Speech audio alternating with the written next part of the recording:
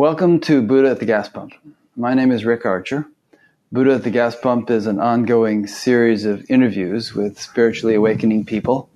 I've done hundreds of them now, and if this is new to you and you'd like to watch previous ones, please go to batgap.com, BATGAP, and check out all the previous ones under the past interviews menu. This program is made possible by the support of appreciative listeners and viewers. So if you appreciate it and would like to help support it, there's a PayPal button on every page of the site, and then there's a page about other ways of donating. And if you're a regular listener, you might consider being a regular donor. Like I've just finished listening to NPR's fundraising campaign. Maybe $5 a month or whatever is comfortable for you if you listen regularly. But that's totally up to you. My guest today is Robert Schwartz. Rob is a hypnotist who offers spiritual guidance sessions, past life soul regressions, contact the deceased loved one regressions, and between lives soul regressions to help you heal and discover your life plan. Rob has written a couple of books, Your Soul's Plan, Discovering the Real Meaning of the Life You Planned Before You Were Born, and Your Soul's Gift, which has a similar subtitle. Rob certainly didn't start out intending to do this, at least not in his ordinary conscious recollection at the time, although it turns out he did start out planning to do this if you go back far enough, and we'll be talking about that during the interview. I find this topic fascinating. About 15 years ago, I read a couple of books on a similar topic by Michael Newton, and I found that reading those and reading Rob's and listening to his interviews has a kind of it broadens your perspective, and it gives you I think it instills greater patience, greater tolerance, greater compassion, all kinds of good qualities.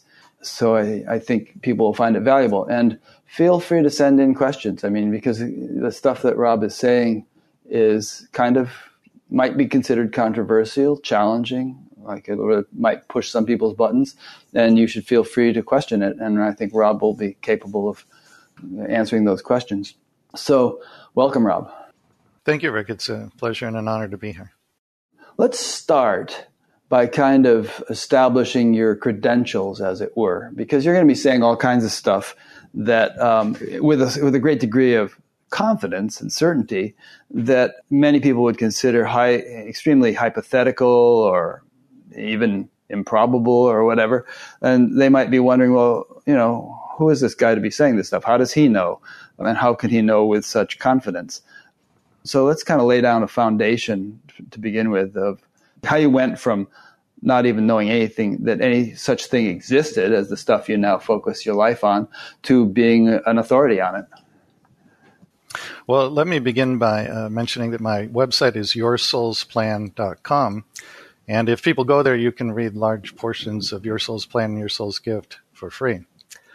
Rick, it's been a very interesting and long journey. I was originally in the corporate sector. I have an MBA, and for a number of years was doing corporate writing, marketing communications, which I found to be very, very unfulfilling. I used to say to people at the time that I had the feeling if I were to fall off the face of the earth, my clients would hardly even notice that I was gone. They would just plug somebody else into that role and carry right along. But at the same time, I had the very distinct sense that there was some kind of calling, some kind of higher purpose for my life. I just didn't know what it was, and I wasn't even sure how to figure out what it was. And so I started by trying very conventional routes to figure out my calling in life, career counseling, and so forth.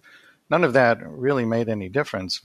And so back in mid-2003, in May of 2003, I decided to do something that I had never done before, and that is I had a session with a psychic medium.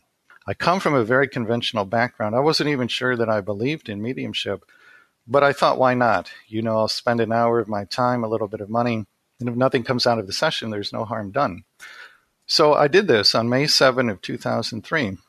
I had my first session ever with a psychic medium, and the reason I remember the date is that this was really the day on which my life changed. The medium started by introducing me to the concept of spirit guides, which I had actually never even heard of at that time. And she explained to me that a spirit guide is a very highly evolved non-physical being with whom we plan our lives before we come into body, and who then guides us through our lives after we get here. And through this particular medium, I was actually able to talk with my guides. Now, they said a lot of amazing things to me that day, one of which was they said you planned your life, including your biggest challenges, before you were born. And I'll tell you, I just shook my head and I said, well, why in the world did I do that? And they said, you did this for purposes of spiritual growth. Now, I probably would have dismissed all of this as some kind of delusion on my part, except that the guides knew everything about me without me telling them anything. And they knew what my biggest challenges had been, again, without me saying that. And they were able to explain in some detail why I had wanted, before I was born, to have those very difficult experiences. Well, as you can imagine, if you're talking to beings who know literally everything about you without you telling them anything, that gives them a fair amount of credibility. In fact, I recall you saying that they even knew about some prayer that you had uttered in your own mind, not even verbally, orally, 5 years before or something. They told you about that. Yeah, 5 years before the session with the medium, I had been going through a very difficult time in my personal life. And one day when I was home alone in the privacy of my own home, I said a prayer to God. And as you pointed out, I didn't even say it out loud. I thought it silently in my mind. The prayer was, "Dear God, I can't get through this alone. Please send help." Well, 5 years later, in this session with the medium, by that time I had completely forgotten that I'd said that prayer. But my guides knew about it, and through the medium, they reminded me of it. And then they said, "Your prayer was answered," by which they meant that additional non-physical guidance had been sent to me. So that also was something that gave them a tremendous amount of credibility in my mind.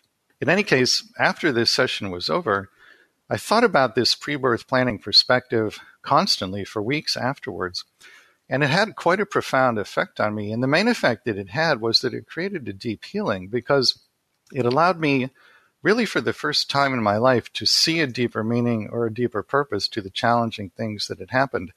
And that created the healing. So it was at this point that I first started to think about writing a book about it.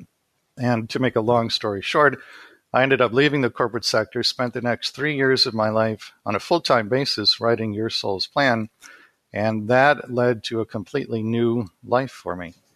I think of in this audience, in my audience, probably most of the people are on board with the notion of life between lives and spirit guides and all that. But of course, there are a lot of people in the world who just think that we come into this life and life is rather accidental and arbitrary, and there's no sort of deep intelligence governing it, and certainly no disembodied souls guiding it, and that when you die, that's lights out. That's the end.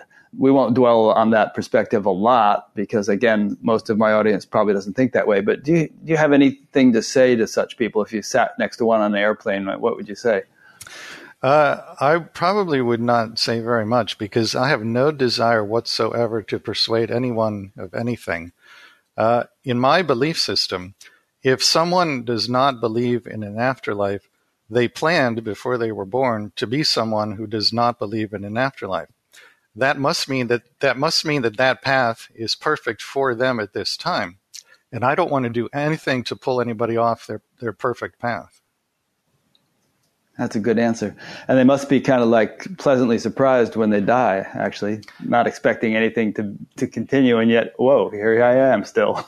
Well, it makes me think of Steve Jobs. When he passed away, those who were surrounding his deathbed reported that he said, "Oh, wow, oh, wow, oh, wow." And he was coming into the great unconditional love of the afterlife. Yeah, although he was probably somebody who expected that because he was a practicing Buddhist and had done psychedelics, and he was kind of a seeker. So spirit guides, are they like assigned to us on a one-to-one basis, or do they multitask and like maybe one spirit guide will have a dozen people that they keep an eye on, or how does it work? Well, I think both parts of your statement are correct. You have a number of different guides over the course of a lifetime. Some will probably be with you for the entire lifetime. Others come and go depending upon your free will decision. So, for example, let's say that you decide to undertake a particular form of schooling in order to go into a certain career. that decision may draw to you a guide who has expertise in the area that you've decided to go into. And then if you later leave that field, that guide may no longer be needed as a guide, and you'll call to yourself another guide who has expertise in whatever it is that you're now going into. I see. So have guides been human beings in past lives, and will we all probably be guides in future lives? Many guides have been human beings in past lives, not all of them. And many people will go on to become spirit guides, but again, not all. It's an honor to be chosen for that. And of course, it's something that you have to want to do. No one's going to interfere with your free will and force you to be a spirit guide. Mm-hmm. Okay. So not everybody has to be a spirit guide in the course of their evolution, or maybe they do eventually, but they could also be many other things in various circumstances and dimensions and so on, right? That's right. The universe is so vast, it's infinite. And so there's an infinite number of experiences to choose from. Anything that you want to experience, you can find out there somewhere. And if being a guide is something that serves your highest path, then you'll choose that. If something else produces the greatest growth, the greatest healing, the greatest evolution, then you would be inclined to choose that. It's said that in some traditions that the celestials live very, very long lives, probably hundreds or thousands of years in human years. Is that your understanding? Yeah. That is my understanding. It's also my understanding that human beings used to live much longer physical lives than we do now, several hundred years. But over the millennia, humanity fell into I won't call it a trap, but the repetitive pattern of making low vibrational ego-based decisions. And as the collective consciousness lowered its vibration through those kinds of decisions, the physical body started to live for shorter and shorter periods of time. Yeah, the Hindus say we're in Kali Yuga, in which people's lives are much shorter than in other ages. Speaking of a little bit more on spirit guides, somebody sent in a question. Someone named Christina from Ohio sent in a question about in the realm between lives, do souls, and this would include spirit guides, I suppose, those are souls, ever experience romantic love with two souls who perhaps share a soul group, have shared many reincarnations together, ever experience romantic love in that other dimension, or is that strictly an earthly experience? And we don't need to limit this question to romantic love. I mean, do spirit guides have lives outside of being a spirit guide? I mean, do they have other interests and activities and so on? My understanding is that you do experience, if you choose to, romantic love in non-physical form, but apparently it's a very different kind of experience in that it's not based on monogamy the way we have done things here. Our society is set up to believe and to teach us that it's one partner for one other partner, and if you go beyond that, you're breaking a sacred trust. It isn't that way on the other side, as I understand it. We all love each other unconditionally, and we love each other very freely. And so, if you choose to experience what we call romantic love with another being, there's no jealousy on the part of others with whom you are experiencing that. You are free to do that. Very different paradigm. Yeah. And of course, there are cultures in our world who have modeled themselves in that way. It's a kind of a cultural thing. So you talk a lot about the soul, and from my understanding of how you define the soul, let me just lay it out and then see if I've got it right in terms of what you understand. So you could say universal consciousness or being, which is all pervading and unbounded and non-changing and impersonal, and it's kind of the root foundation of our existence, and ultimately we are that. And then there are sort of expressions that are more individuated, which we might call souls. But and then there's the individual life that we are born into, which is actually just a small suitcase from a mountain that we might call the soul, which is actually a metaphor used by various traditions that we can't bring all of our karma into one life, so we take a suitcase from the mountain or a bucket from the mountain and live it out in one life. So is that a fair sort of sketch of the layout, as you understand it? I think that's a very good description. Another way of putting it would be to say that the soul is a spark of God, and the personality, you and me and everyone watching this interview, is a spark of the soul. So the personality is a portion of the soul's energy placed into a physical body, but it isn't the entirety of the soul's energy. The soul is a vast, multidimensional being. And do we each exclusively have a soul, or do many people share one soul? Like there could be many sparks emanating from this spark of God. My understanding is that the soul has a number of sparks or personalities. It would be unusual, although it's possible, for a soul to have more than one incarnation going on Earth at the same time. But it's not unusual for the soul to have more than one incarnation going on different planets in different dimensions at the same time.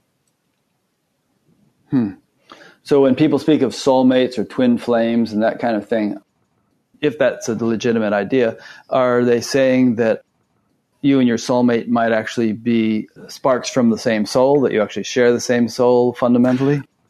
I am not an expert on twin flames, but my understanding is more or less what you just said, that it's you and your twin flame are the two halves of a soul, and you can be on Earth, and your twin flame can be with you in another physical body, or you can be on Earth and your twin flame can be back in the non-physical realm. Okay.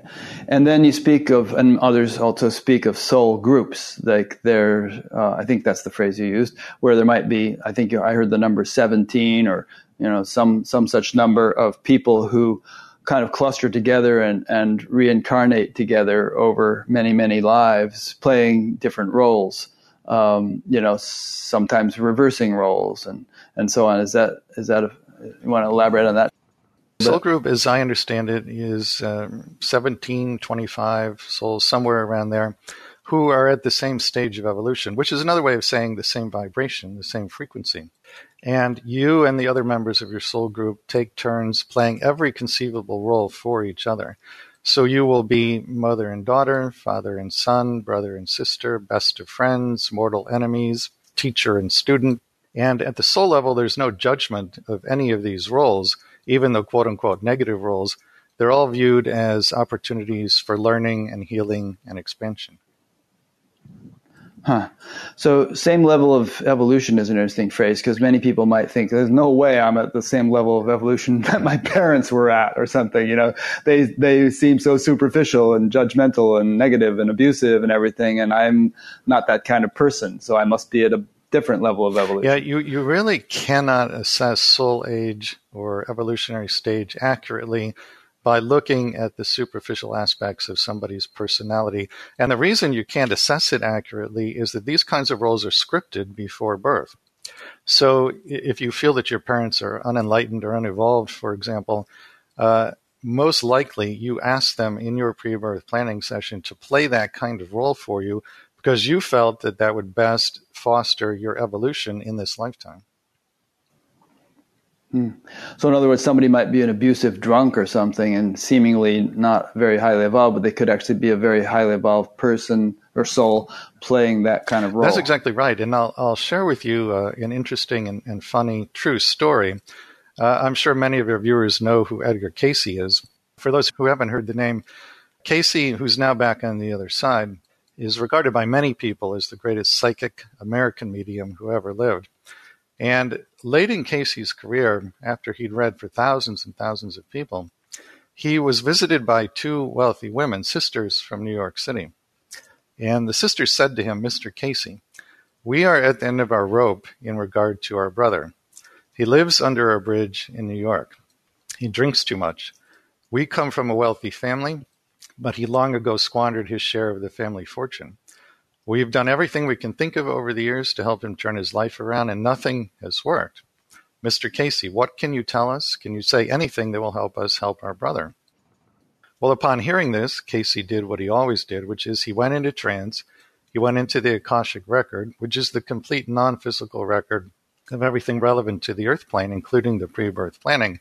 And then he said to the two sisters, "Your brother is the single most highly evolved soul about whom I have ever obtained information. And the three of you agreed before any of you were born for him to do exactly what he's been doing so that the two of you could learn to be more compassionate. Well, as you can imagine, this was not exactly the response the sisters were hoping for, but that's how it works. That's what's really going on here on planet Earth. I mean, if we do choose our lives, it would take a noble soul to say, all right, I'm going to live this miserable life in order to benefit others. It would almost be like a bodhisattva kind of gesture. Well, service to others is a component of every single pre-birth plan I've ever looked at. And very often the souls who are taking on big challenges that require a lot of courage, like planning homelessness, for example, or alcoholism or drug addiction or certain illnesses like AIDS, they are often very highly evolved souls, and they're taking on those challenges partly for their own growth and learning, but also in service to others, in the same way that the brother was helping the two sisters learn compassion. In my first book, Your Soul's Plan, the very first story in that book is about a man who plans before he was born to have the AIDS virus. And the reason I put that as the first story in the first book is that, we as a society have so many harsh judgments about people who have AIDS. We say things like, he or she must have been promiscuous, he or she must not have used protection. Some people actually believe that AIDS is God's way of punishing homosexuals for being homosexuals. But what we find out when we research this gentleman's pre-birth plan is that he was a very highly evolved soul, extremely courageous for planning to have the AIDS virus. And when we went into his pre-birth planning session, we heard him talking about how he wanted to be a teacher of compassion, how he felt that at this time in linear history, society was tremendously judgmental, and he wanted to give people an opportunity to put judgment aside and feel compassion in their hearts. So here is somebody that we as a society judge so very harshly, and yet he was coming in motivated by love, motivated by altruism, to be a teacher to the rest of us. It's interesting, in the Vedic literature, there are a lot of stories of beings who sort of had the opportunity of having a close relationship with Krishna or Rama or one of these avatars, only if they took on a demonic body and served a demonic role. But they were extremely highly evolved beings. And they ended up battling with Krishna and having or Rama in the case of Ravana. And when they finally got killed at the end of the story, they ascended to heaven. They became enlightened because they were very highly evolved souls to begin with, and because they had this laser-like focus on God, even though it was a focus of hatred and opposition, but they were just, that was their path. In the channeling sessions I did for Your Soul's Plan and Your Soul's Gift, it was interesting, regardless of who the channel of consciousness was that we were talking to, very often they would say something like, nothing on earth is as it seems, nothing is as it appears. Speaking to the kind of story you just shared, where you think that one thing is going on, and what is actually happening underneath the superficial level is something very, very different. Another example would be, let's say you're walking down the street one day and you pass a homeless person sitting in a cardboard box on the corner. If you have a thought like, get a job, that kind of thought very much misses the mark, because it's quite possible that that homeless person is a very highly evolved soul, perhaps much more so than you, who has agreed to be there at your request so that you could have the opportunity to put judgment aside and feel compassion in your heart.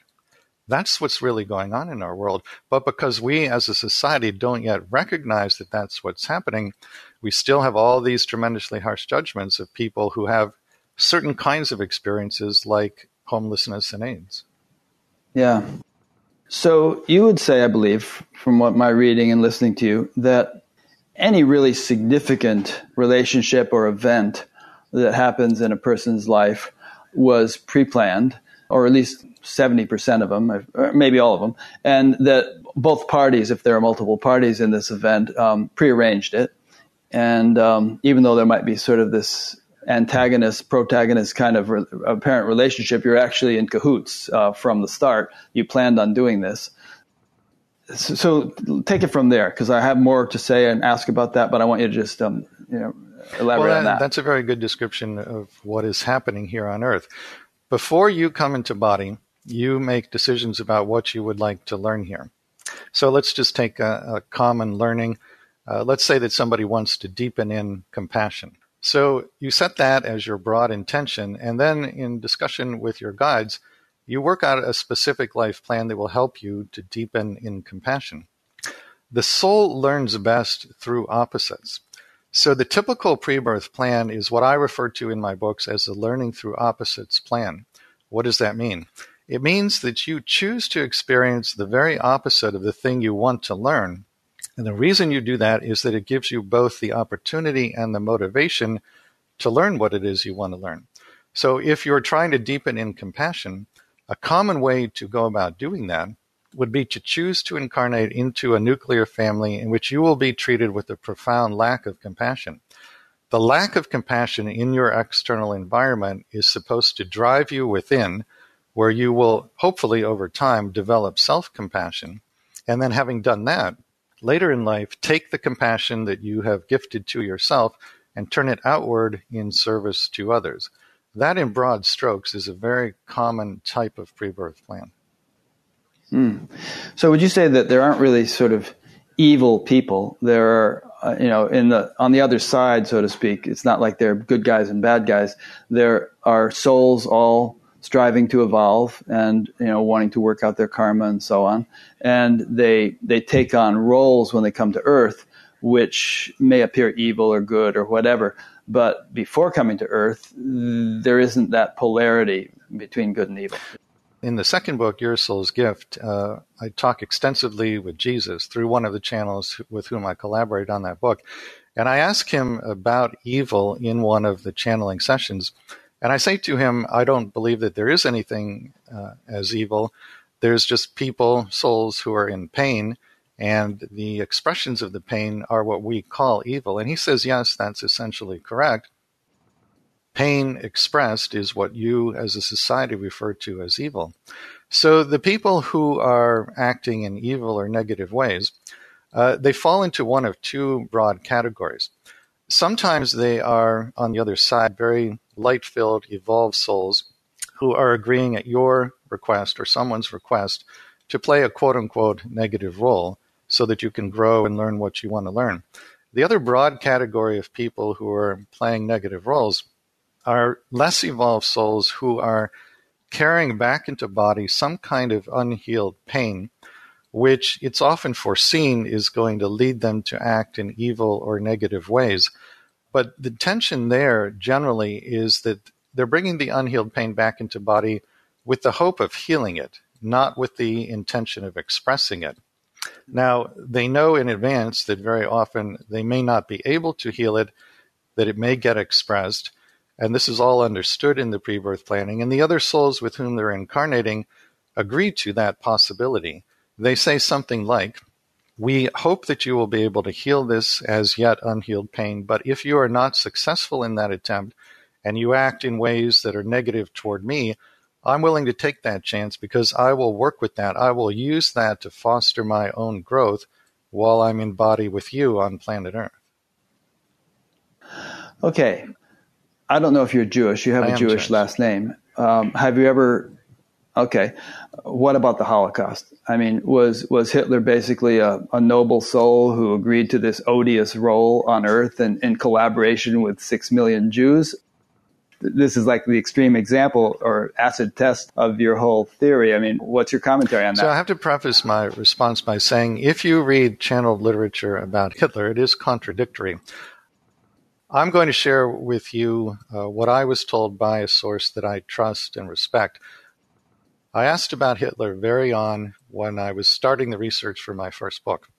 And what I was told was that, believe it or not, he planned before he was born to be a great spiritual leader. And his soul equipped him with certain gifts that were intended to facilitate that. So gifts of oratory and rhetoric, gifts of charisma. As I understand it, there was a specific option in his pre-birth blueprint for him to use his artwork to spiritually inspire people. You might know he liked to paint and was apparently pretty good at it. So this was the intention, the plan that Hitler carried into body. Now, we all have free will. He used his free will to respond to painful things that happened in his childhood to go in the exact opposite direction of where his soul wanted him to go. you can always do that. Everyone has free will, and you can deviate from your pre-birth plan as much as you want, anytime you want to. So he took those gifts that were intended to help him be a great spiritual leader and went 180 degrees in the opposite direction. Now, the other question that is often asked about Hitler is, well, what happened to him? Where is he now? My understanding is that he is back on the other side, is aware of the pain that he inflicted on so many people, and as a form of self-punishment, is apparently perpetually recreating his own physical death, which apparently was very painful. Now, it's important to understand here, he's not being punished by God or some being or counsel external to him. He is punishing himself in this way. But he's loved unconditionally by God, just as all of us are. He's surrounded in the non-physical realm by guides and angels who are beaming light to him. He just can't perceive it yet. Eventually, he will see that light. He will move into it. He'll stop punishing himself in this way. And then presumably at that point, he'll realize he's got a lot of karma to balance and will start coming back into body. Interesting. So you said something like he's repeatedly inflicting the experience of his death on himself as a form of punishment. Of course, there are a lot of people in this world who have done horrible things, none so notorious as Hitler, but millions of them. This would imply that there is some sort of hell realm in which people relive or experience the consequences of their actions on earth, and in other words, suffer in order to somehow work out karma. Well, that actually is consistent with what people who have had near-death experiences report. A number of them have gone to or seen or made contact with a realm in which beings are punishing themselves in different ways and inflicting pain and suffering on each other. But it's important to understand here that this hellish realm is not something that God or some great external spiritual power created as a means of punishing those who do quote-unquote bad things. This is a realm that is self-created by the beings who have chosen to put themselves there. And their guides and angels come to that realm and encourage them to leave it and join them in the light. But because of the way they've treated others, they feel unworthy of moving into the light. And so they choose to stay in this realm. But they're not being forced to stay there. They can leave at any time they choose to. They just don't feel worthy yet of leaving. Interesting. Of course, all the world's spiritual traditions do speak of a realm or realms like that. Some traditions speak of multiple levels of hell and multiple levels of heaven, and so on. There was a story in the Mahabharata where at the end, Arjuna, or maybe it was Yudhishthira, found himself in heaven, but the bad guy was there, Duryodhana, and he said, well, what's he doing here, and where are my brothers? And whoever said, well, your brothers are in hell. And he said, well, I want to go and be where they are. I don't want to be here in this heaven if my brothers aren't here. So he went to hell. But then very soon the whole situation reversed. They went back to heaven, and Duryodhana was nowhere to be found. He had gone to hell. And the moral of the story was that Duryodhana had a little bit of heavenly karma to work off. Yudhishthira had a little bit of hellish karma to work off, and the other Pandavas. But once they had worked that off, then they went to where they actually belonged and stayed there for a long time. Yeah, none of that is very surprising to me. And I think that, again, this is consistent with what people who have had near-death experiences report. But again, I want to emphasize that these are self-created punishments, a self-created realm. As I understand it, God is not punishing anyone for anything that they have done. And God loves all beings, including Hitler, unconditionally. Yeah. Are they any more self-created than the earth is? Seems to me the earth is a self-created realm. It's a collaborative situation. We're all creating it, but each of our individual contributions goes to comprise what we find on this planet. The earth is very much a self-created realm, and in many respects an artificial realm, and it's very different than our lives on the other side, but it's set up to foster, to maximize growth and learning and healing. There are very good reasons that it's like this, but it's a consensual reality. We all agree when we're in the non-physical and before we come into body, that we would like to participate together in this kind of realm, and that we're going to limit our perceptions to, for the most part, to information that comes in through the five senses. And because we all share those same five senses, we are perceiving the same reality consensually. A question came in from Elizabeth in Colorado. She asks, what is your definition of karma, and what does it mean to live a karma-free life? My definition of karma is unbalanced energy or a sense of incompletion around a particular experience. So let's take a simple example.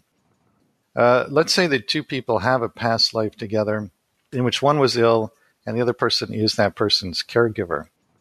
When those two people transition back into spirit, they'll have their life review, as we all do, and they may or may not have a sense of incompletion around the caregiving relationship. May is the key word there, and it's up to them to decide we're complete with that experience or we're not. Nobody external to them is saying you have karma here.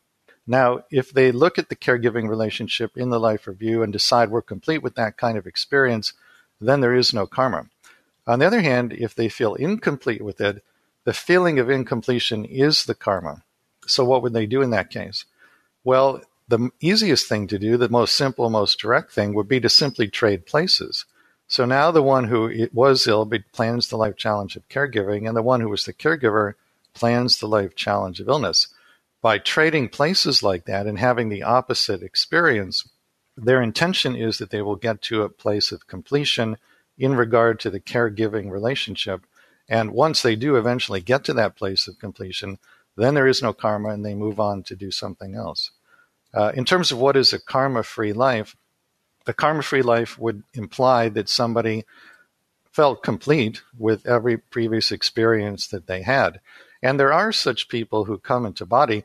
There's somebody in Your Soul's Plan in the chapter about the pre-birth planning of drug abuse.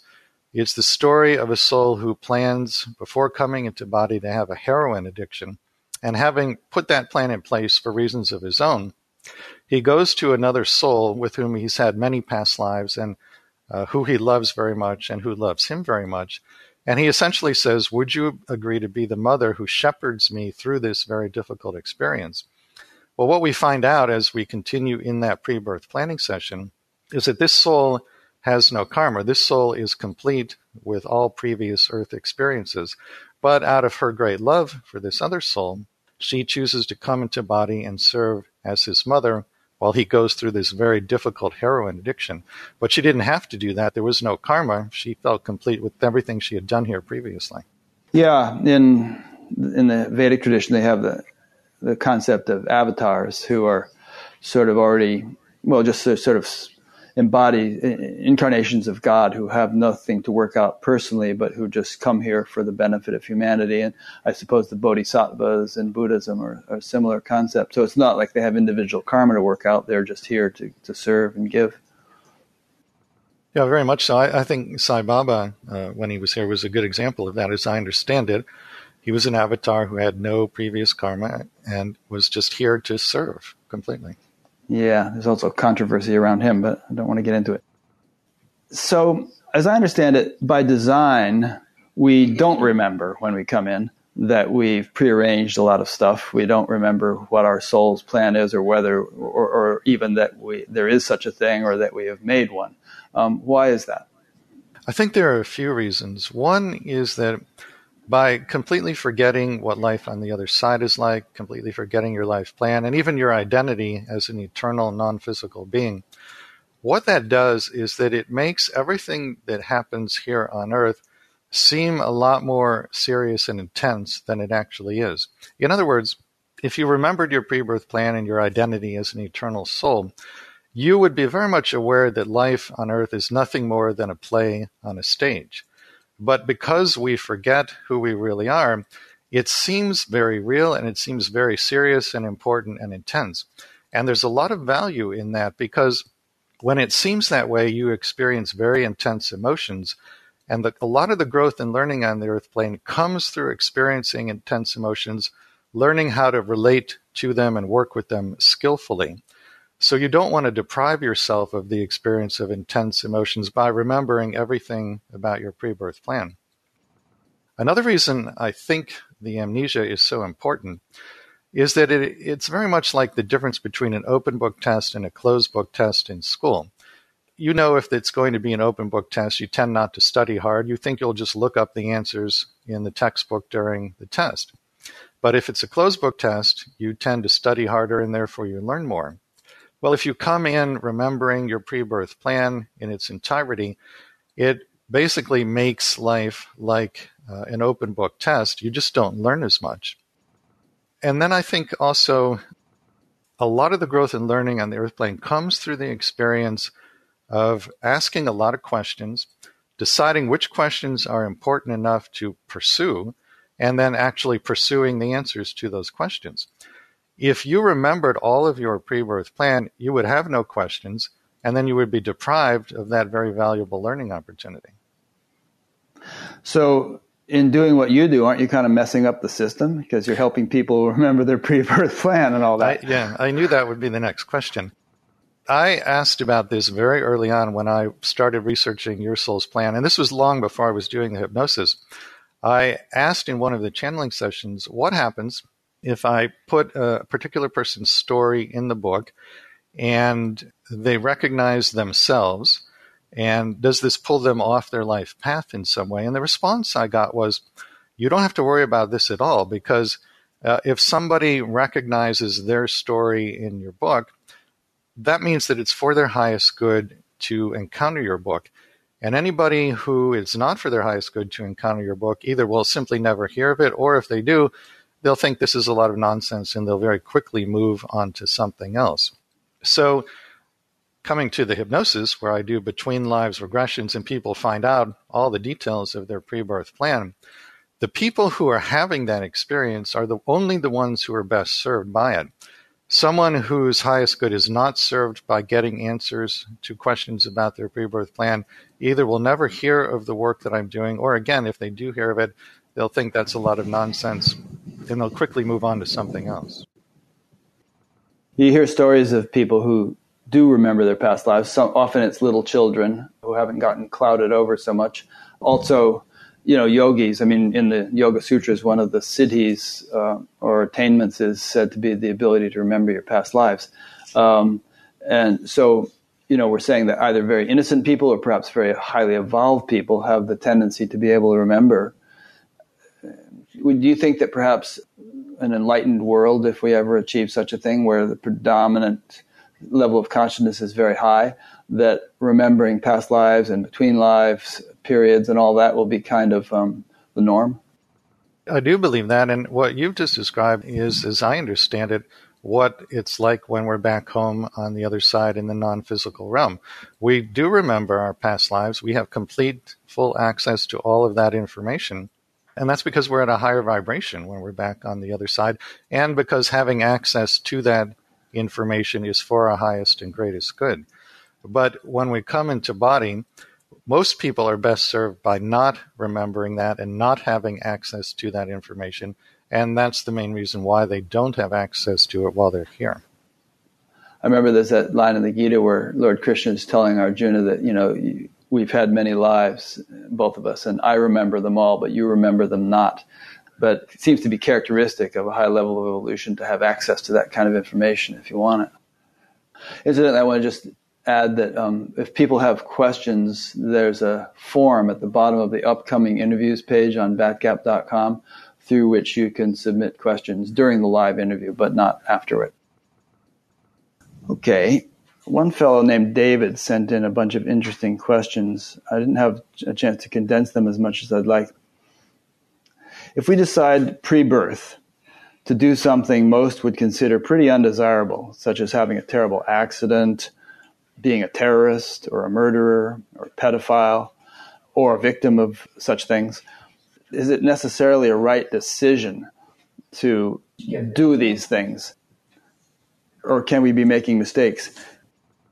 Well, it's important to understand that the judgment that it's a mistake, that is a very human reaction. But the soul has no such judgment of anything that we do. The soul views everything that happens on the earth plane as an opportunity for learning, for expansion, for healing. So if you are a terrorist and you hurt people, the soul has no judgment of that. The soul would conclude that you had lessons to learn, and unexpressed pain to heal, but it wouldn't be viewed as bad or evil or sinful. Spirit just doesn't look at it like that. And, there's a story in Your Soul's Plan, my first book. There's a chapter about the pre-birth planning of accidents. And there's a story there of a woman who was blown up in a bomb explosion. Well, in her pre-birth planning session, we heard her talking to the soul who was going to be the bomber. And this is a soul who was very troubled, had a lot of unhealed pain that was being brought back into body for the purpose of healing it. And it was foreseen that this soul would have trouble doing that and would be likely to do something like plant a bomb. But it's not viewed as a wrong decision, because the woman who was eventually blown up in the bomb explosion, her attitude in the pre-birth planning session was, if this happens, I'm going to use it to foster my growth, which is exactly what she did. And if this other soul is successful in healing that pain and the bomb explosion never takes place, then I'm going to create backup plans in my life plan in which there will still be some kind of very severe accident, because I need to have that experience in order to heal myself so that I can then go on and become a healer to others. That's the experience that she was looking for. Just out of curiosity and somewhat tangentially, was that by any chance Ted Kaczynski, the Unabomber, that planted that, or don't you know? It was not, no. Yeah, I remember you saying in one interview that if we could see like a flow chart of all the possibilities in this life, it would be complex beyond our comprehension. That there's that even though maybe 70% of the things that happen to us are, or all the significant things at least, are chosen, there's 30% wiggle room of free will or choice as we go along. But nonetheless, the whole, like you said, backup plans, the whole sort of if A, then B, then if not B, then this. And it becomes this vast thing that it would take some intelligence much more profound than the human to really comprehend. Yeah, one of the mediums with whom I worked on both books reports that when she goes into somebody's pre-birth planning session, Spirit shows her something that looks to her like an incredibly vast and elaborate flowchart. And it's so huge, so vast, so elaborate that it's really beyond human understanding. What that flowchart represents are all the so-called backup plans that the person is putting into place. So when we talk about someone having a life plan or a plan A, they do have a plan A, but there's also a plan B, C, D, E, F, and on and on and on. So many backup plans that, again, it's beyond human understanding. And the reason that those backup plans are created is because the personality has free will. The soul wants the personality to have free will. The soul wants the personality to use the free will, because that's how true learning occurs. And so these backup plans are put into place so that you will have kinds of experiences you need in order to reach your pre-birth intentions. Yeah. When you think about the complexity, I mean, imagine the organization that it took to get everybody into the Twin Towers on 9/11, all the life paths that had to lead to them having jobs in those buildings, or a plane crash or any kind of other mass casualty like that. All the years of life lived up to that point were sort of a chain of events leading to their being in that circumstance for this thing to happen that presumably, since it's so significant, was supposed to happen. But just imagine the complexity of having to organize that. Well, and this is why spirit guides serve such a valuable role, because it is possible for you to use your free will to get pretty far off track in terms of accomplishing your pre-birth intentions.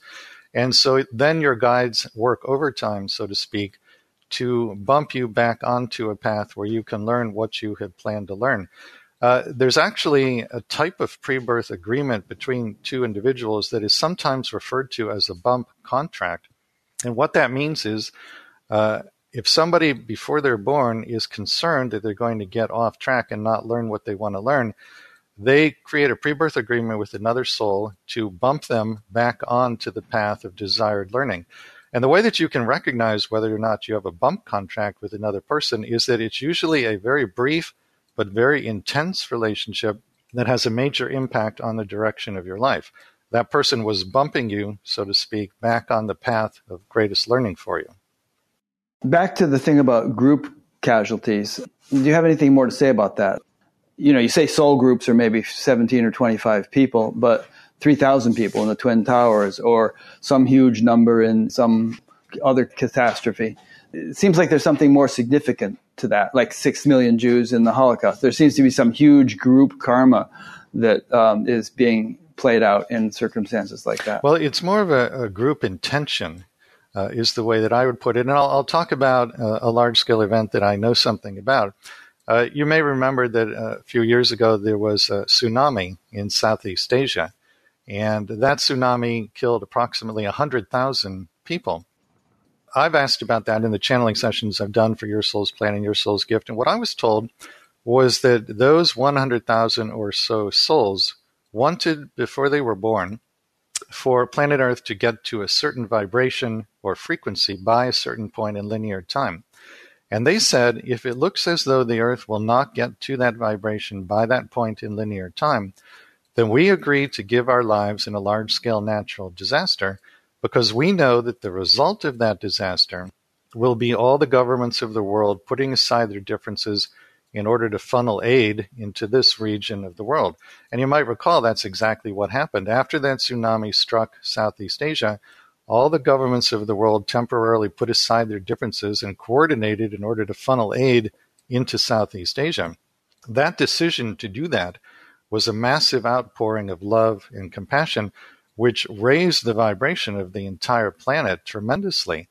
That was exactly the desired effect that those 100,000 or so souls wanted to have by giving up their lives in a large-scale natural disaster. And there's an old expression, where you stand depends upon where you sit. This is a very good illustration of that, because if you are a human being who sits, so to speak, in the third dimension, then where you stand on the tsunami is that it was a terrible tragedy. And certainly from a human perspective, it was. But if you are a spirit guide who, quote unquote, sits in a higher dimension, then where you stand on the tsunami is that it was a great blessing to Earth. And from that perspective, it was. So there you have two diametrically opposed perspectives, and yet both are correct from the viewpoint of the observer. Yeah. It is interesting how disasters and catastrophes tend to bring out people's compassion. I mean, just in the last couple of weeks when they had all that flooding from the hurricane in North and South Carolina, people poured in from all over the place. There was this whole group of people with airboats and other kinds of boats calling themselves the Cajun Navy who came up from Louisiana to help. And you see all these scenes of, these people just really full of heart, which perhaps they don't experience as fully in their day-to-day lives, but having that enlivened by the disaster that they're able to somehow help with. I think that's a very good example, and it's exactly the same kind of thing that's going on. The outpouring of love and compassion elevates the frequency of the entire planet. All right, here's a short question from somebody here in Fairfield, Iowa. What about Trump? A good question. We're all wondering about that. I think there are a couple of things going on there.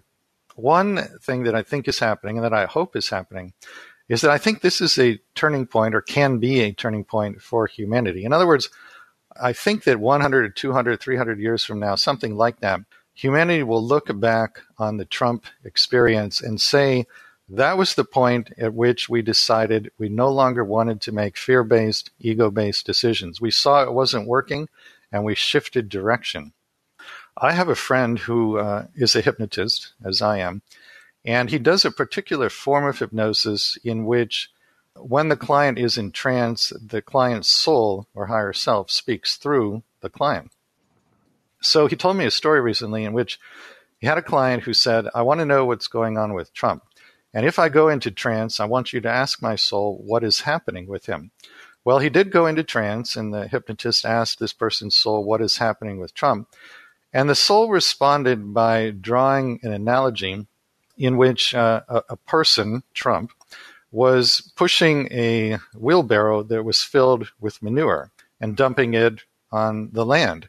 The idea being that although cleaning out the swamp, although the manure smells horrible and is an unpleasant experience, something beautiful will then grow out of it. So that's what this person's higher self was saying was happening with Trump.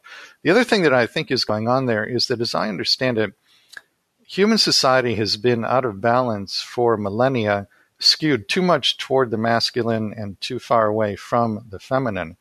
And I think Trump is a very good illustration of that imbalance.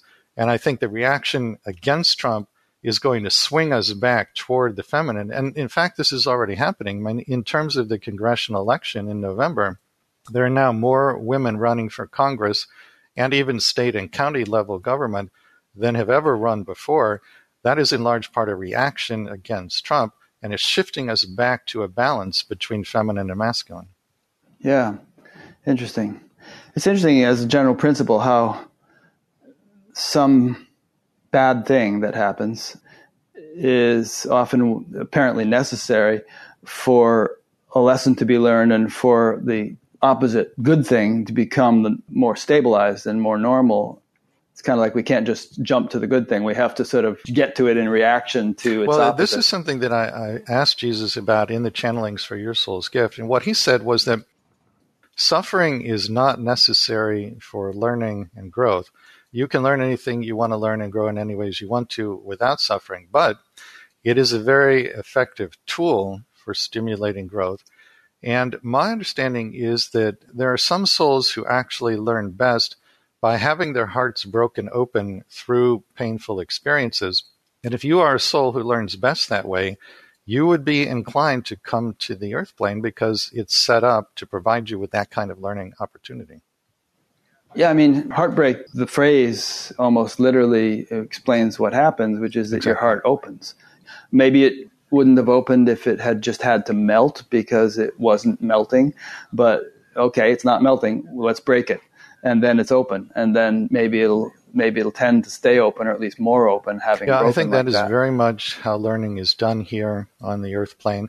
It certainly is not always pleasant, but it is very effective. You've spoken to a lot of people who have had their hearts broken through children committing suicide and all kinds of terrible things that have happened to people, and they've come to you for help and guidance. Maybe it would be good to just dwell on this point a little bit longer, since I bet you it takes up a fairly significant percentage of your activities dealing with people who had their hearts broken in various ways. Yeah, the two books, Your Soul's Plan and Your Soul's Gift, and also the focus of my practices of hypnosis, the focus is very much on helping people to understand the deeper spiritual meaning and purpose of their biggest challenges. And people often say to me, well, why don't you write about joyful experiences and how people learn through joy? I definitely believe that people learn through joyful experiences, but the need for understanding is in regard to the painful experiences. In other words, when something quote unquote good happens, very few people stop and ask the question, why is this happening to me? They just enjoy it, right? But if something quote unquote bad happens, then you say, what is this all about? Why is it happening? I think that that's where the need for understanding is. And I think also that that is very much my specific pre-birth mission, is to bring understanding around suffering. Yeah. In a few minutes, we'll get into going through some of the chapters in your book, just as little springboards for discussion. I'll just read the chapter titles and we can talk about some of those different issues that people deal with. But here's a more philosophical question from Madhu in Bangalore. He wants to know, could you explain or comment on the concept of parallel reality? My understanding is that there are a number of parallel universes in which there are parallel selves for all of us, and they're having, to a large extent, the same sorts of experiences that we're having here, but there's some major difference. At a decision point where the you in this dimension goes in one direction, then there's a you in another dimension that goes in the opposite direction. And the reason the universe is set up this way is because the soul wants to experience everything, including the ramifications of very different choices. So, for example, in Your Soul's Gift, there is a chapter about a woman who plans before she's born to experience a rape. And we talk with Jesus about this, and the woman's name is Beverly, and I asked Jesus, are there parallel Beverlys in parallel dimensions who did not experience the rape? And he says, yes, there are. And I say, well, how many Beverlys are there? And his answer is very interesting. He says about 4. And I say, well, how can it be about 4? Doesn't it have to be a discrete number? And then he draws an analogy. He says that the soul is like the trunk of a tree, and the various personalities are like the limbs of the tree. Well, the limbs of the tree grow, and then they die, and they fall off the tree, and then other limbs grow and die and fall off the tree. And that cycle keeps repeating itself again and again over time. And he says this is basically what's happening with the soul. Personalities are formed, and then the lifetime ends, and the personality ends at the end of the lifetime, but then new personalities are created by the soul. And so there's this very dynamic process of growth that is happening by having multiple selves in multiple dimensions. It's interesting. Just as you were asking that, a question came in from Kay in New Mexico, which is very relevant to what you're just saying. She said, do the personalities of the soul remain or become an integral cumulative part of the soul personality progressively through any and all lifetimes? I think what she's saying is, do we kind of like keep augmenting the personality of the sum total of what comprises the soul as we go through different lifetimes and experience different things in various personalities? Are we like an amoeba that takes in little food particles and, grows as a result of doing that? Well, my understanding is that the personality has an eternal core, an eternal nature or character. And then in any given lifetime, there are personality, you could call them quirks or traits, characteristics that are just part of the personality on the superficial level for that particular lifetime. But the eternal core lives forever. So when you leave an incarnation, that eternal core re-merges with the soul, so to speak, and brings back all of the wisdom and love and learning that took place during the lifetime. And then that eternal core will reincarnate with a different set of external traits or quirks or characteristics that will be perfect for another lifetime. So let me make sure I have that straight. So we have the soul, and you're saying that there's some core, and when we incarnate, the core plus some package of traits from the soul goes to make up that particular life. So it's like the core is almost a movable part that comes into each life, or maybe it's not movable. Maybe it's just some fundamental substrate that is omnipresent and always there. And but in any case, it's always there as we're living a life, in addition to some package of qualities or traits from the soul. Yes, can you clarify that? I think that's a good way to put it. There's a system, a body of channel literature known as the Michael system, which talks about soul archetypes. Here, Michael is not a reference to Archangel Michael. Michael is a collective or a group consciousness, and they've been channeled by various individuals around the world talking about how life plans relate to soul age. So according to the Michael system, there are certain broad categories of souls. One of the categories is king. Warrior is another category. Priest is another category. I myself am in the priest category. So I would go from lifetime to lifetime with this core of priest-like qualities, and that would be surrounded by different characteristics or traits that were part of each individual lifetime. Sounds like the caste system in India. You have the Brahmin caste, or the teachers and priests, and you have the Kshatriya caste, who are the warriors and administrators, and you have the Vaishya caste, who are the business people, and Shudra caste, which are the servants, and the whole thing has been corrupted and distorted, but there was some original idea that people are roughly classified into these different kinds of aptitudes. Yeah, it's very similar to that. So speaking from personal experience as a priest, I have tended across an arc of many lifetimes to do things that are priest-like in nature. It doesn't mean necessarily that I'm literally a priest in many lifetimes, but I would be doing things that are interested or related to spirituality. And just to give your listeners a feel for how it works, a young priest would do something like look for an evangelical congregation to lead. A mature or older priest would do something like what I'm doing in this lifetime, work related to pre-birth planning. That's essentially how it works. Okay. Speaking of spiritual traditions and priests and all that, as you know, at least in Hinduism and Buddhism, there's the idea that you want to get to a point eventually where you don't have to come back to Earth anymore, where you don't reincarnate anymore. And I think some of them have the attitude that, that you merge like a drop in the ocean and there's no semblance of you anymore in any way, shape, or form on any level. Others say, okay, you don't have to come back to Earth anymore, but you're still going to exist just as much as you do now, but you're going to do things in higher realms. What's your whole take on the notion of getting off the wheel of reincarnation altogether? Well, my understanding is that you don't actually have to reincarnate, but from the non-physical perspective, you very much want to most of the time. In other words, our perspective when we get back to the non-physical is very different than it is here.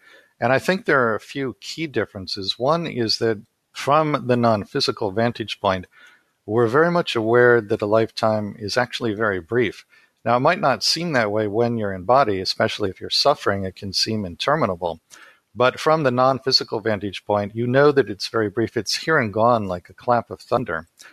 Also, from the non-physical vantage point, you're very much aware that nobody is permanently harmed by anything that happens here.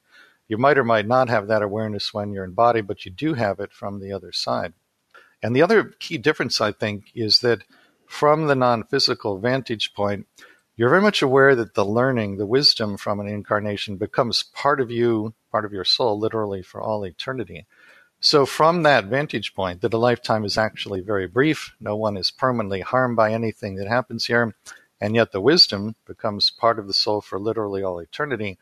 From that perspective, it actually does make sense that you would want to come back and that you would also want to take on big challenges once again. So you don't really ascribe to the notion that at some point all souls are going to get off the wheel and not get reincarnated anymore? No, actually, I do subscribe to that notion because I think after a certain point in your evolution, you start to realize that what you want to learn is best learned somewhere else other than Earth. Okay. And when you make that decision, then you choose not to come back. Okay. Do you think that you eventually cease to exist in any way, shape, or form, like the drop merging with the ocean and being indistinguishable from it? Or do you think that we all eternally retain some sort of individuation, however cosmic it may be, and continue to evolve and function on some level? I believe that both things are true, and that may sound contradictory, and it is probably from the vantage point of the human perspective. But there are paradoxes like that exist in the universe. So I believe that you remerge with the one the same way that a drop of water would remerge with the ocean. And yet, at the same time, you would retain the individuality that you had cultivated over many lifetimes, both physical and non-physical. Okay. Here's a question from Mark Peters in Santa Clara, California. He asks, fundamentally, who is it that is experiencing this cycle of various births, life lessons, deaths, and planning sessions? Does that one have any attributes, or is it formless and unperturbed by any of this grand drama? I think that one does have attributes, and that's where we come back to the Michael system again. Souls fall broadly into these certain categories of attributes like king, warrior, priest, and so on. And it's that essential core that is going through this planning process, coming back into body, going back to the other side, and then starting all over again. Good. Hopefully that'll answer Mark's question. Mark, if it doesn't, ask a follow-up question. I had this thought before we started, and I Googled something because I was thinking, all right, how many people are born and die on the earth every day? And approximately 100 people are born, 100 people die each second. And more than twice that many are born each second. So about 150,000 die each day. 360 roughly are born each day. That's 55 million a year, or 131 million births a year. I guess that begs the question, are there multiple councils of elders who are dealing with this person dying every second or so, or less than every second? Because otherwise they would have to be very brief planning sessions. So is the work divvied up? Are there a whole bunch of different councils that can manage the flow of people coming and going?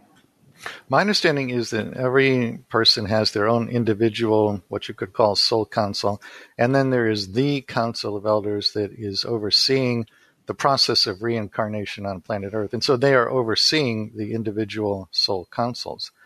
So when I do, for example, group regressions as part of the workshops that I do, in a group between lives regression, people are going to talk to the Council of Elders. And that's possible because consciousness is non-local. So the same council can be talking to the same people at the same time.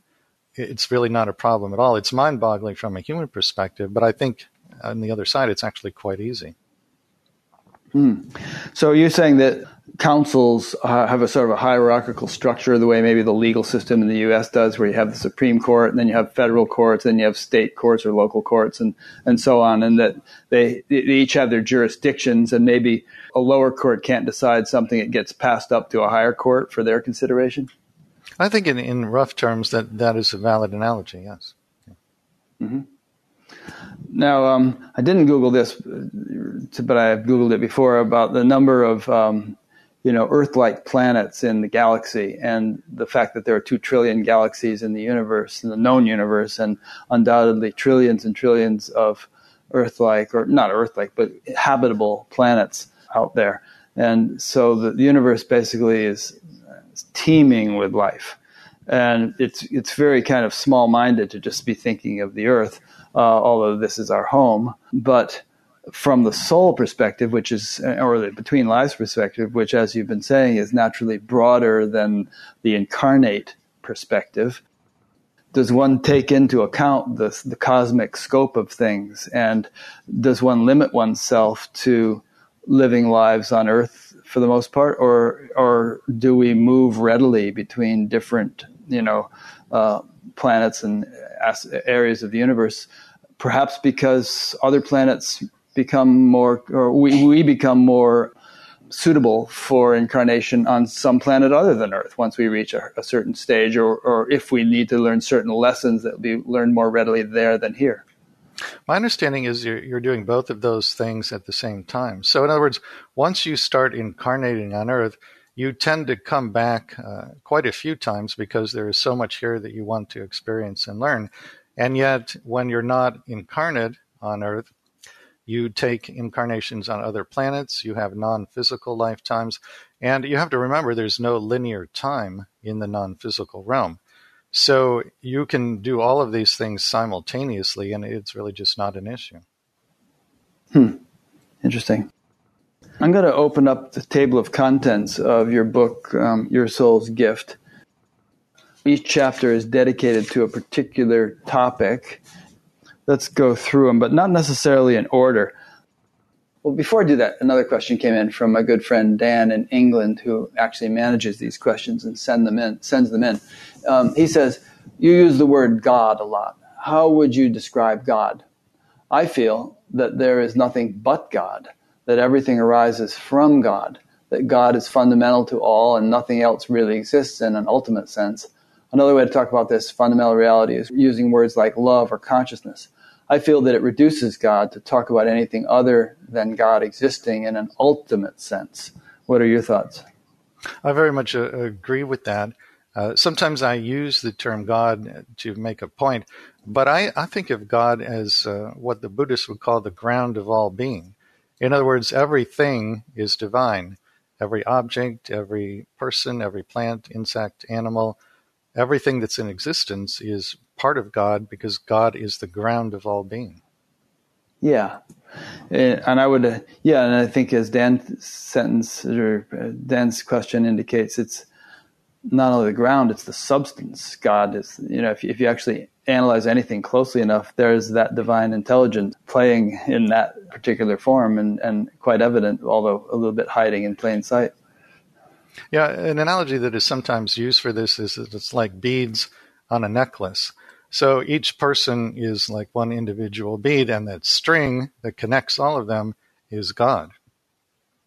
And if you just look at the beads on the surface, that's all you see. But if you look more deeply, then inside is that string, that God. Yeah. And I think we might add that the beads are God too. In other words, if God is omnipresent, then how can there be anything that exists independent of God? that is not completely permeated by God, and that in fact is not comprised of anything but God.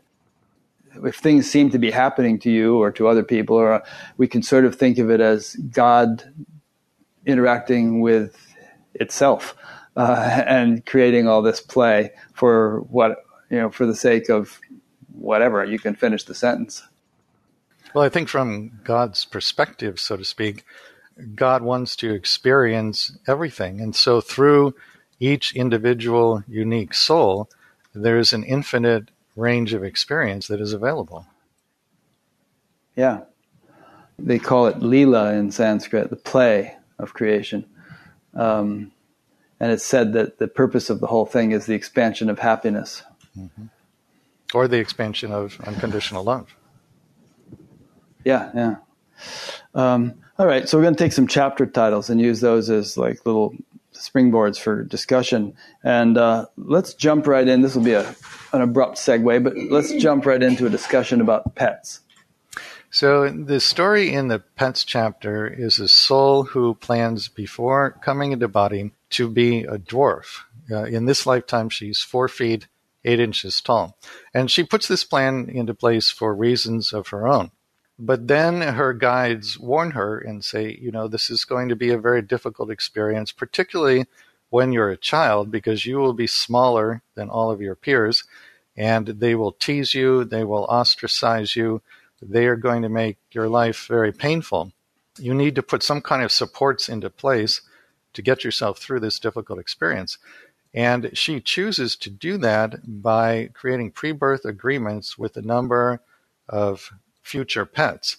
So into her pre-birth planning session, a number of cats come in, dogs come in, a horse comes in, there's even a rooster named Crooked Beak, and all of these beings speak to her very intelligently and very, very lovingly about how we will love you unconditionally, even as others tease you and torment you and ostracize you.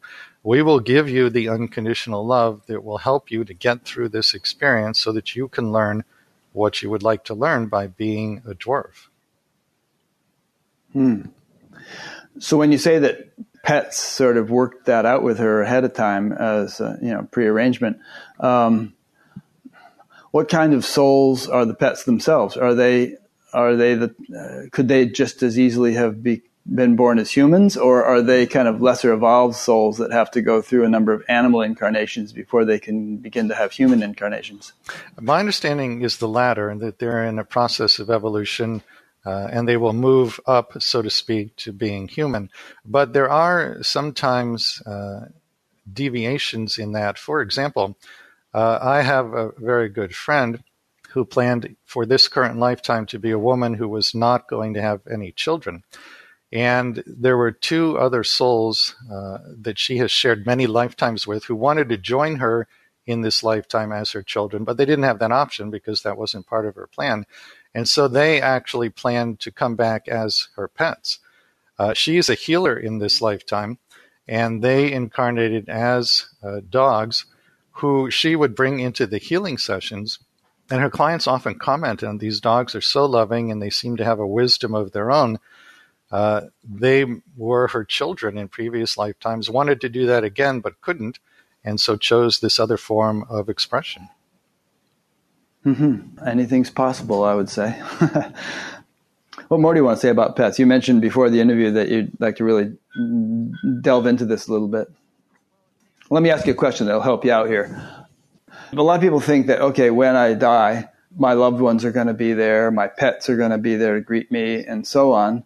But that kind of implies that they're going to hang around and not be reincarnated again. And things would get a little out of sync, it seems to me. Do we all have to wait for everybody in our soul group, including all our pets and whoever, anything else is significant, to finish dying so we can sort of all convene on the other side and then make a plan for the next life?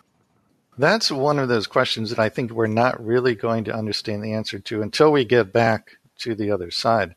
But I can tell you in the between lives regressions that I do with clients, they often, when they get to the Council of Elders, they ask the counselor to call in deceased, quote unquote, deceased loved ones, deceased pets, and they are able to talk with those pets And then sometimes they're told that the pets have reincarnated or that the people have reincarnated, and yet they're there in the meeting with the council talking to them. So again, an example of consciousness being non-local. So just to emphasize the point, when I die, my mother may be there to greet me, but she may also have already incarnated again someplace, and yet she can be there to greet me at the same time. There's no conflict there. There's no contradiction there. That's my understanding, yes. Yeah. You asked if there was anything else I wanted to mention about pets. Just that there's well, just before you do that, I just want to say that would sort of jibe with what you said earlier about the soul being a sort of a larger thing, and that this life is a spark of it. So my mother's soul could still be there with a spark of it having gone on and reincarnated, but predominantly who and what she is still on the other side to greet me. That's exactly my understanding. Okay. Pets are doing a lot of things in service to us that are not well known and not well understood. For example, it's my understanding that cats have the ability to heal holes or tears in the human auric field. So when you have a cat sitting on your lap and it's purring so lovingly, if there's some kind of rupture or distortion in your auric energy, the cat has the ability to repair that simply by sitting in your auric field.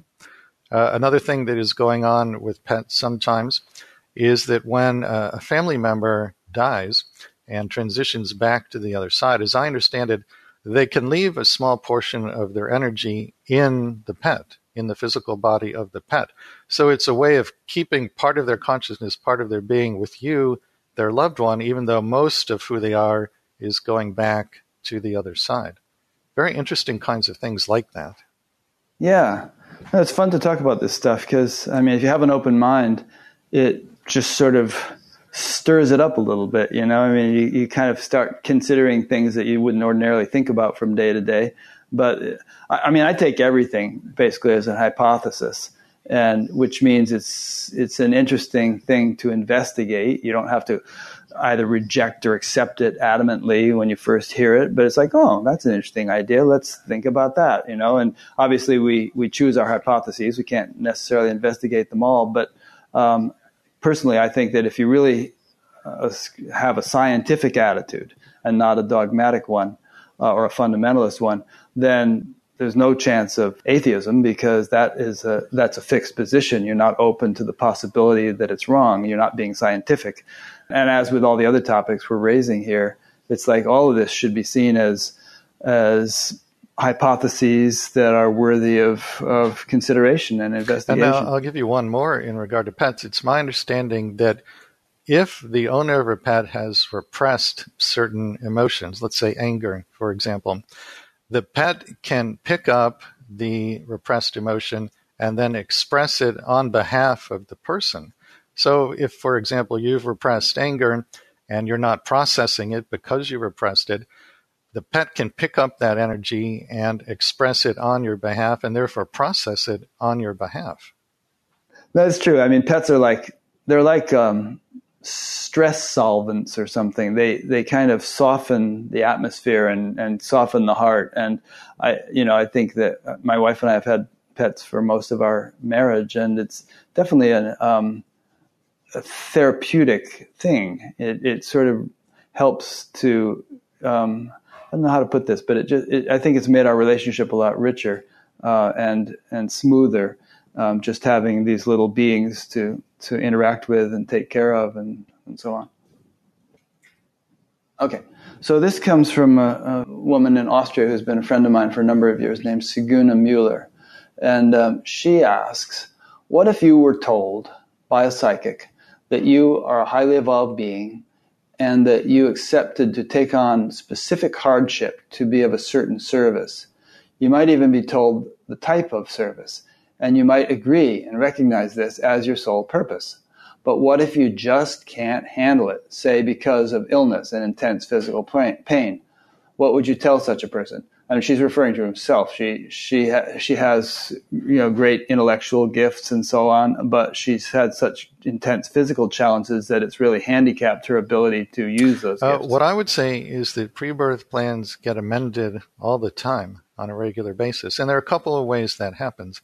One is that when you're asleep at night, you leave the physical body, and in your astral or spirit body, you travel to and get together with the other significant people in your life, and you essentially talk about, are we learning what we came here to learn? If the answer is yes, that's great, just carry on.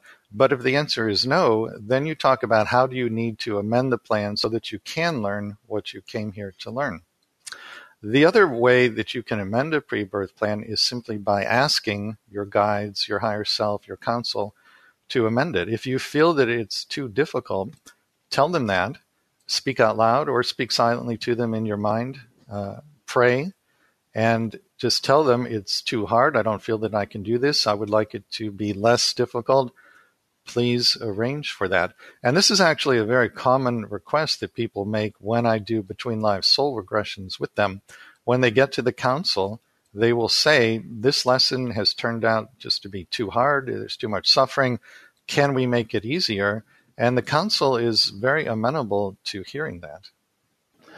I've heard that it also sometimes works the other way, that before you come into this life, you say, lay it on me. I just want to sort of learn a lot and really work it out. And the counselor, whoever says, no, you can't handle that much. Just don't bite off more than you can chew. We're going to give you this much. And there's some negotiation that takes place, but you're actually asking for more rather than less. That's my understanding as well. And in researching pre-birth plans for Your Soul's Plan and Your Soul's Gift, I came across a number of individuals where that happened. They were very, you could call it ambitious before coming into body, and their guides, their various advisors told them, you are planning too much. This is not a good idea. In some cases, they then agreed with that and they modified the plan. In other cases, they said, I hear you, but this is what I want to do. I feel I can do it, and I am going to continue with this plan. Yeah. Okay. Sounds like one way or the other, ultimately, it's our choice. You've made your bed, you're going to have to sleep there. All right, picking another chapter from your book. There's some pretty intense things that happen to people, as we all know. Suicide, rape, incest, things like that. Some people, either victims of or parents or friends of victims of this kind of stuff, might get pretty upset to hear you or anyone say that the person actually chose this. I know we've kind of covered this point, but I think it might deserve revisiting just because it's a radical notion, and people might be very uncomfortable with it, and I think might need a little bit of extra help understanding the possibility that it might work that way. Yeah, in particular, the chapters about the pre-birth planning of incest and rape are very, very sensitive and very, very challenging material for obvious reasons. And I talk at length with Jesus in one of the channeling sessions about this. And what he says is the idea that a soul may have planned an experience like incest or rape should never be mentioned to the soul, to the incarnate personality, unless you feel fairly certain that they're going to be receptive to that idea. If they are receptive to the idea, it can be tremendously empowering and tremendously healing.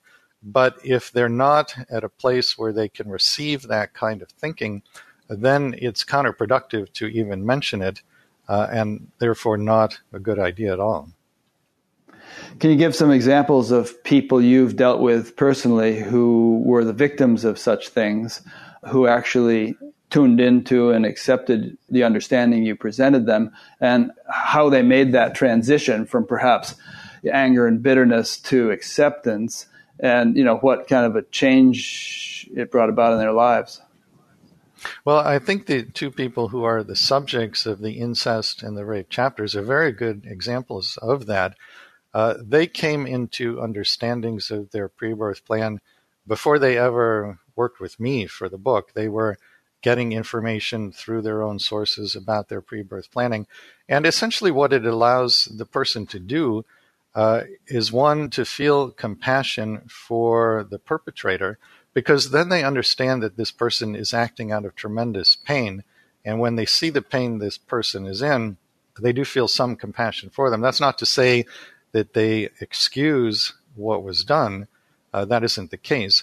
But it's possible to not excuse it, and yet feel compassion for the person at the same time. Forgive them, Father, for they know not what they do. Yeah, very much so. But Christ the thing said it as does he was is being crucified. right. It empowers the person, because when you believe or feel yourself to be a victim, that's very disempowering. The implication of being a victim is that you are powerless or helpless in some way. But if you come into the understanding that you are actually a very powerful soul who planned these difficult experiences before you were born, that shifts your vibration tremendously. You know, the vibration of victim, as I understand it, is literally the single lowest frequency or vibratory state a human being can be at. And it tends to be self-perpetuating, because when you believe that you are a victim, you vibrate at the frequency of victim. And when you vibrate at the frequency of victim, you are energetically stating to the universe that you are, in fact, a victim. Well, whatever energetic statement you make to the universe always responds in exactly the same way. It always responds by saying, yes, that's right, you are. So if you state energetically to the universe that you're a victim, the universe says, yes, that's right, you are a victim. And then it brings to you more experiences that seem on the surface to confirm that you are, in fact, a victim. The way to break out of that negative self-perpetuating cycle is to come into the awareness that you are the powerful soul who planned the experience, whatever it might be. That awareness alone, even if you don't know anything about why you planned it, that awareness alone pulls you out of the frequency of victim so that you don't continue to magnetize those kinds of experiences to yourself.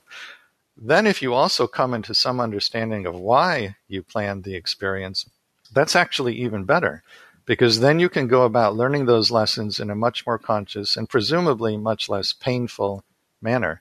And the why is what my 2 books are all about. And that's also what the Between Lives regression is about. People get in front of the council and they ask, why did I plan this? Why did I agree to this very painful experience? And once they have the answer to that question, they can go about learning those lessons in a much more conscious manner. Earlier, we were talking about the tsunami and how those souls chose to die in it in order to be a catalyst for an upwelling of compassion in collective consciousness. For some reason, I'm drawn back to that thought, and the Jews in the Holocaust, or the Rohingya in Myanmar these days, or the victims of Pol Pot, or Stalin killed 20 million people, and many of these things go largely unnoticed, by humanity. I mean, the massacre in Rwanda that happened during the Clinton administration, was hardly a blip on the news media's radar. So, aside from the reaction that collective consciousness may have to an event like this, is there some kind of benefit to the victims of these massacres and holocausts? Do they somehow have an affinity or collective destiny as a large soul group that is being served by what they have gone through? The answer to that question is one that I have not researched yet. I have really not looked at large-scale events. I know something about the tsunami because it came up in the channeling, but in general, I have not yet researched large-scale events. I think that's something that I will be getting to. I just haven't gotten to it yet. Okay. I think it'd be interesting. I understand you're writing a 3rd book, and maybe that could be part of it. I think that's actually going to wait for the 4th book. I think there are going to be 2 more, and that will probably be the 4th one. Yeah, but the reason I think it's important is, a lot of that stuff really makes people doubt the existence of God, or it really raises big doubts and questions in people's minds that such large scale calamities can happen to humanity. How could there be a loving God, and who could allow this kind of thing to happen, and so on. And so if you could somehow put a perspective on that would help to explain it in the way you're explaining sort of individual circumstances, I think it would be a real useful contribution. I do too, and it's something I certainly plan to do. Just haven't done it yet. Okay, so I guess another big one we haven't talked about too much is, relationships. Everybody cares about relationships and sexuality, and, they want a loving relationship. They don't want an abusive relationship.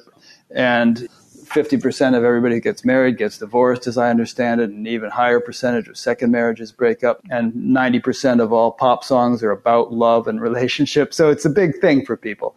So what more can you say about that whole area and pre-life planning that we haven't already discussed?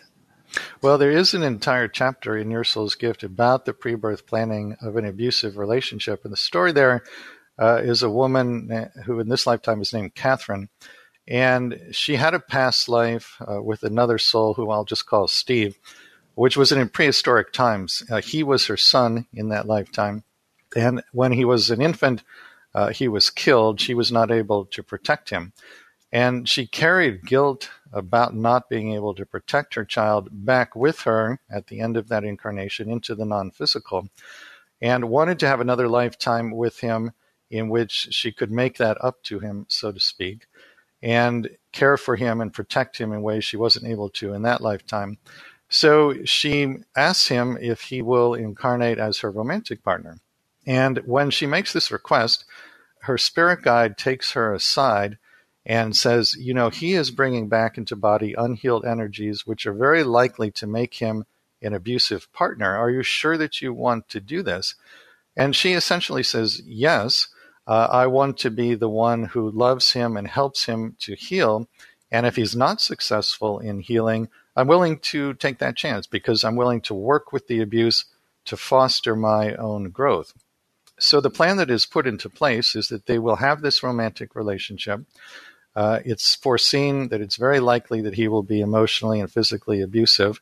And then what is not known is whether or not she'll be able to help him heal. Now, as it turned out, she tried to help him heal, was not successful in doing that.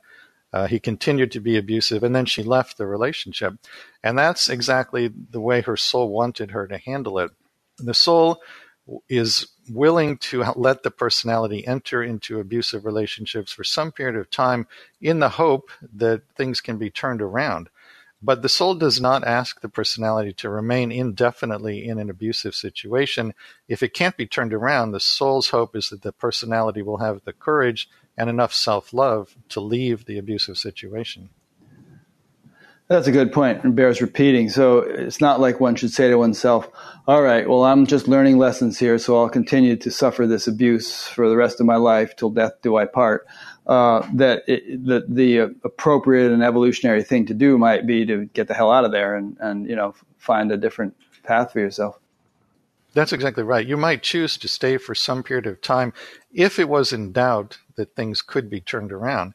But when you feel certain or fairly certain that things will not be turned around, what your soul would like you to do, again, is have the courage and enough self-love to leave the abusive situation. Yeah. I know my parents stayed together for many, many years. My father was an alcoholic and abusive and so on. And, saying, well, it's for the sake of the children. And meanwhile, we're lying upstairs listening to him scream at my mother. I'm not sure how much that benefited us. But that was the 50s, and it was hard for women to just up and leave and get the proper support and everything.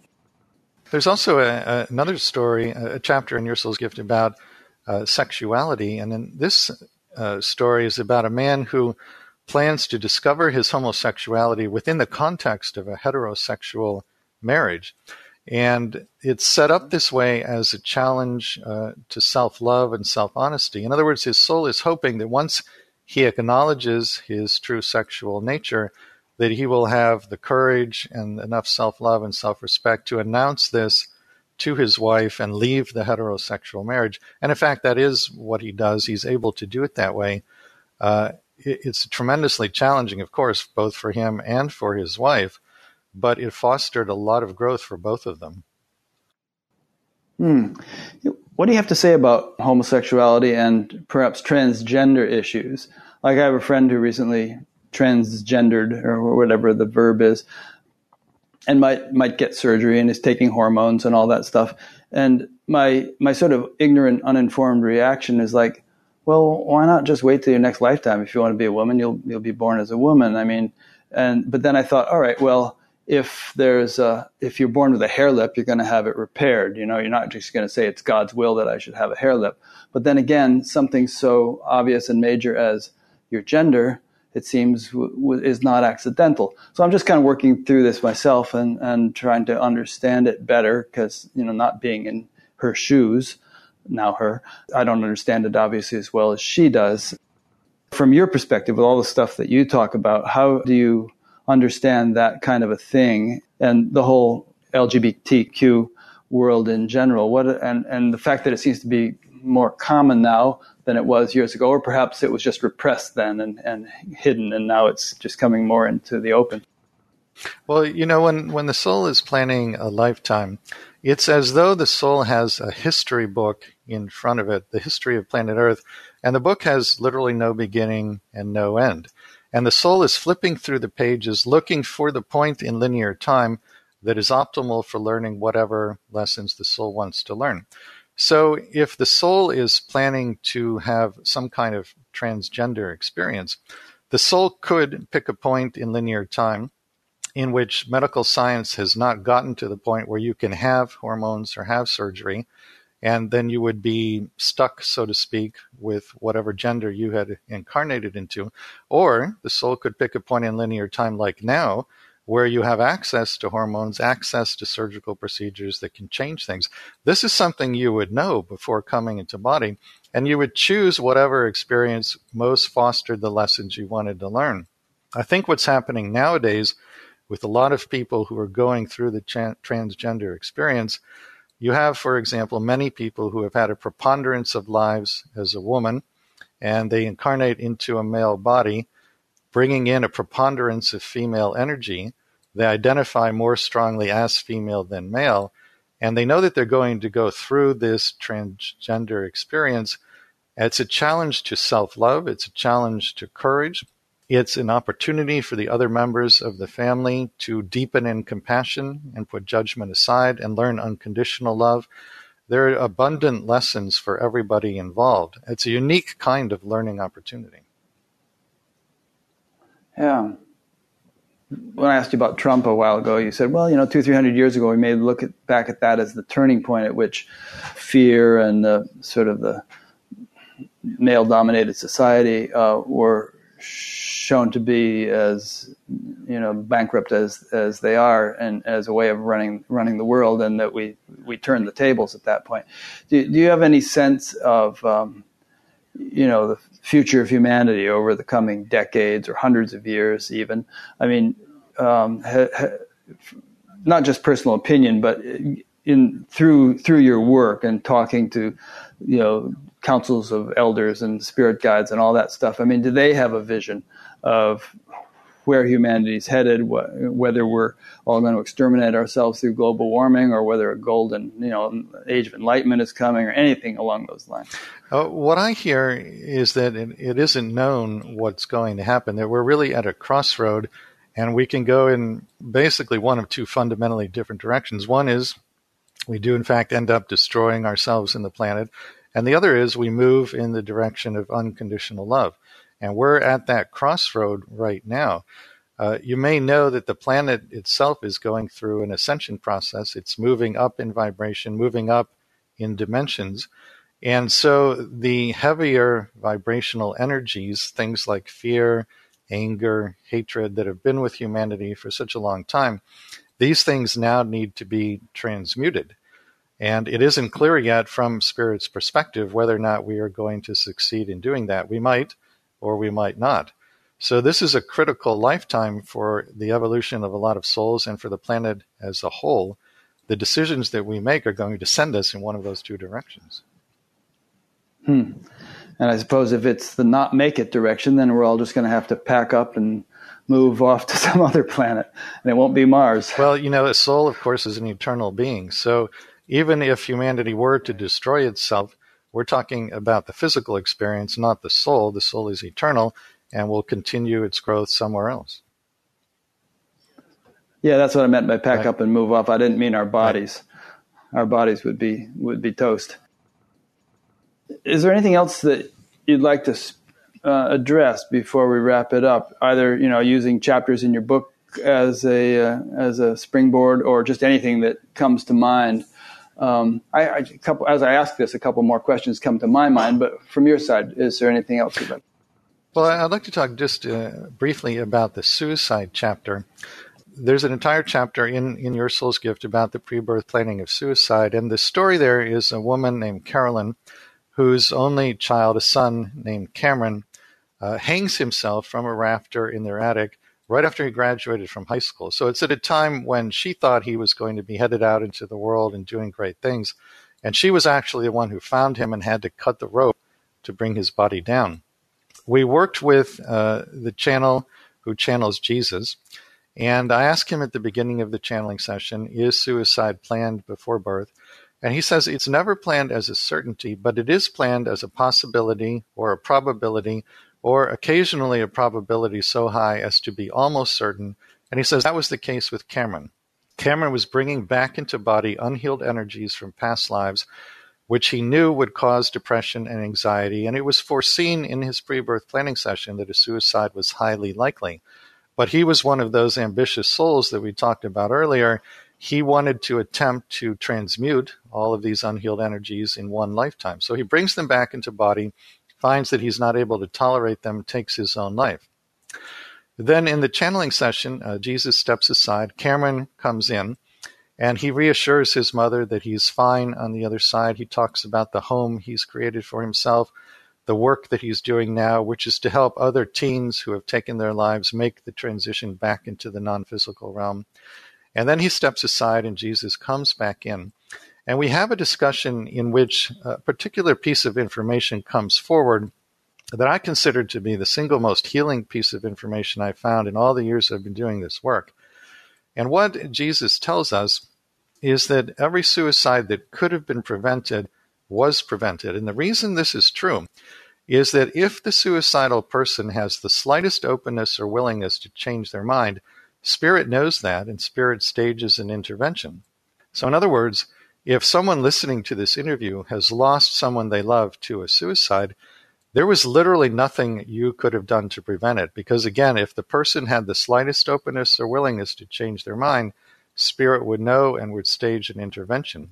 So I would invite anyone who has lost a loved one to suicide, read this particular chapter in Your Soul's Gift and really take in this perspective, because if internalized and fully understood, it can bring tremendous, tremendous healing and really alleviate any guilt or self-blame someone might feel at not preventing a suicide. There was a guy I interviewed a few years ago named Wayne Weirs who committed suicide more recently. He had had an accident in which he had fallen and had a lot of severe pain. And he thought, well, this body is just not doing it for me anymore. I'm gonna check out and be reborn into a fresh one. If someone has that attitude, if you were advising somebody who was contemplating suicide, would you have such a cavalier attitude as he did and think, oh yeah, cash it in, get a new one? Or would you do everything in your power to convince them to stick it out and work through it and not take their own life if they could at all make that choice? I would do everything I could to get them to stick through it and not make that choice. But that's because I believe that life is sacred, and that's the level of consciousness that I'm working with at this time in my own evolution. But it's interesting you raise this question, because in the channeling session with Jesus in that chapter, we talk about this very point. And what he says is that in an enlightened society, the suicide counselor would discuss suicide as a viable option with the suicidal client. And the reason he says an enlightened society would handle it this way is that when something is taboo, it has a particular attraction. So if suicide is taboo, then people who are depressed are drawn to it, attracted to it, and then they actually get even more depressed because they see themselves being drawn to suicide. He says in an enlightened society, the counselor would talk with the suicidal person about suicide as a viable option, and paradoxically, that would create a sense of liberation in them. It would no longer be taboo. They would therefore no longer be so drawn to it, and that paradoxically would allow them one would hope, to continue to choose to stay in body and not take their own life. Yeah, I mean, there's a big debate about euthanasia and the fact that, the lion's share of the healthcare cost goes to extend life in its final stages, in which there's no quality of life anyway, and they're trying to legalize it in many places, because it's just not doing so is sort of rests on the assumption that, I don't know what, that death is the end of our existence or something, that we should extract every possible day of life out of a non-functional body. But it seems to be that in the Enlightened Society you mentioned, if there were some kind of suicide council, they would ascertain whether one could still have some quality of life, whether one could still evolve, whether there could be one could overcome the challenges that were tempting one to commit suicide, and there'd be some kind of wise judgment made, so it wouldn't all be on the shoulders of the person who's suffering. Well, it's my understanding that when souls first started to incarnate on Earth thousands and thousands of years ago, when they were done with the experience, when they wanted to return to the non-physical, they would simply choose consciously to leave the physical body. They had the ability to do that at that time. That's one of the things Patanjali mentioned also in the Yoga Sutras. You can just ascend if you want to. Exactly. Well, that is a form of suicide, but because you're not actually harming or killing the physical body, it's viewed very differently.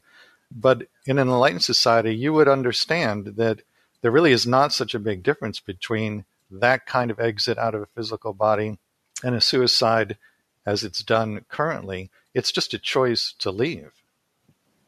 Yeah. I remember when the Buddhist monks were immolating themselves in protest for Vietnam War or whatever they were protesting. I mean, my teacher at the time said it's such a waste. Their life had so much potential, greater potential to offer, and they just cut it short. But it kind of sounds from what you're saying that they might have made a bigger impact on collective consciousness by doing what they did. It's certainly possible. That's the kind of thing that you won't really know until you get back to the other side. And you can be shown in your life review how your actions affected the rest of the world. Yeah. Here's a follow-up question from Siguna Mueller in Austria. She asks, you mentioned self-love and courage to get out of a certain challenging situation. We're saying that in the case of relationship abuse, which had been your first soul's purpose. Is this a form of failure, step down from a higher purpose, or is there really no hierarchy like that? Isn't it actually reversed, a sense of pride, if we wanted to hang on to our initial purpose, if it turned out the situation is simply too much? Kind of the word stubbornness comes to mind there. We're just sort of hanging on for dear life. But anyway, I think you can get the gist of her question. Yeah, it just depends on what your pre-birth intentions are. What did you intend to learn, and can it be best learned by staying in a relationship, or can it be best learned by leaving the relationship? And also, what form of service did you agree to undertake on behalf of the other person? Can that form of service best be performed by you staying in the relationship, or is it the highest form of service for you to leave the relationship, because then it propels the person in the direction they actually wanted to move in? It's all determined by what your pre-birth intentions are. Yeah. Good. Well, in conclusion, there are a couple nice little comments that came in from a couple of people. Someone named Jan, didn't reveal the location, said, God, the substance of all form. Title of one of Joel Goldsmith's books, seems to sum up this oneness, wholeness. Love this discussion. Thank you. And Ivan from Bulgaria says, probably the best interview so far. And that's saying something. I've done 470 of them. So thank you, Ivan and Jan, and thank you, Rob. I've really enjoyed this. Well, it's been a pleasure, and I want to thank you for what you're doing to raise consciousness on our planet. It's a wonderful form of service to have this show. Yeah, it feels like it. I mean, it feels like I'm being of service in a way that I find very gratifying and for which I'm very grateful. It's nice to feel like you're sort of an instrument of the divine in some way, shape, or form. rather than just sort of an instrument of your individual purposes. Yeah, I have the same feeling about my work, and I think that's what it's all about. Yeah, great. So your website is yoursoulsplan.com? Yoursoulsplan.com. And if people go to the books pages, they can read large portions for free. If you go to the events page, you'll see the schedule for upcoming workshops. And you could tell your friend in Austria there will be a workshop in Austria. I believe it's the last weekend of January. Great. Well, she's probably hearing that right now. I'll make sure she knows. So people can go to your website and they can sign up for emails and stuff. And I'll be creating a page on batgap.com for this interview, and I'll link to your books and your website and so on. And for those who live in Fairfield, I'll be donating these books to the local library. I know you encourage people to donate your books to their to local libraries so that people can get them. So they'll be there. But I think I might lend them to my sister first because she's fascinated with this. So if they don't show up right away, that's why. But anyway, so thanks so much, Rob. And thank you to those who've been listening or watching. I attempted to interview my friend Steve Briggs about a week or two ago, and we had technical difficulties, but I'm going to redo that one on Monday, and so that should be coming up. And after that, of course, many more as the years roll by. And in a year, it'll be the 10th anniversary of my doing this, and it's been a wonderful thing to be doing all these years. So thanks, Rob. All right. Thanks again, Rick.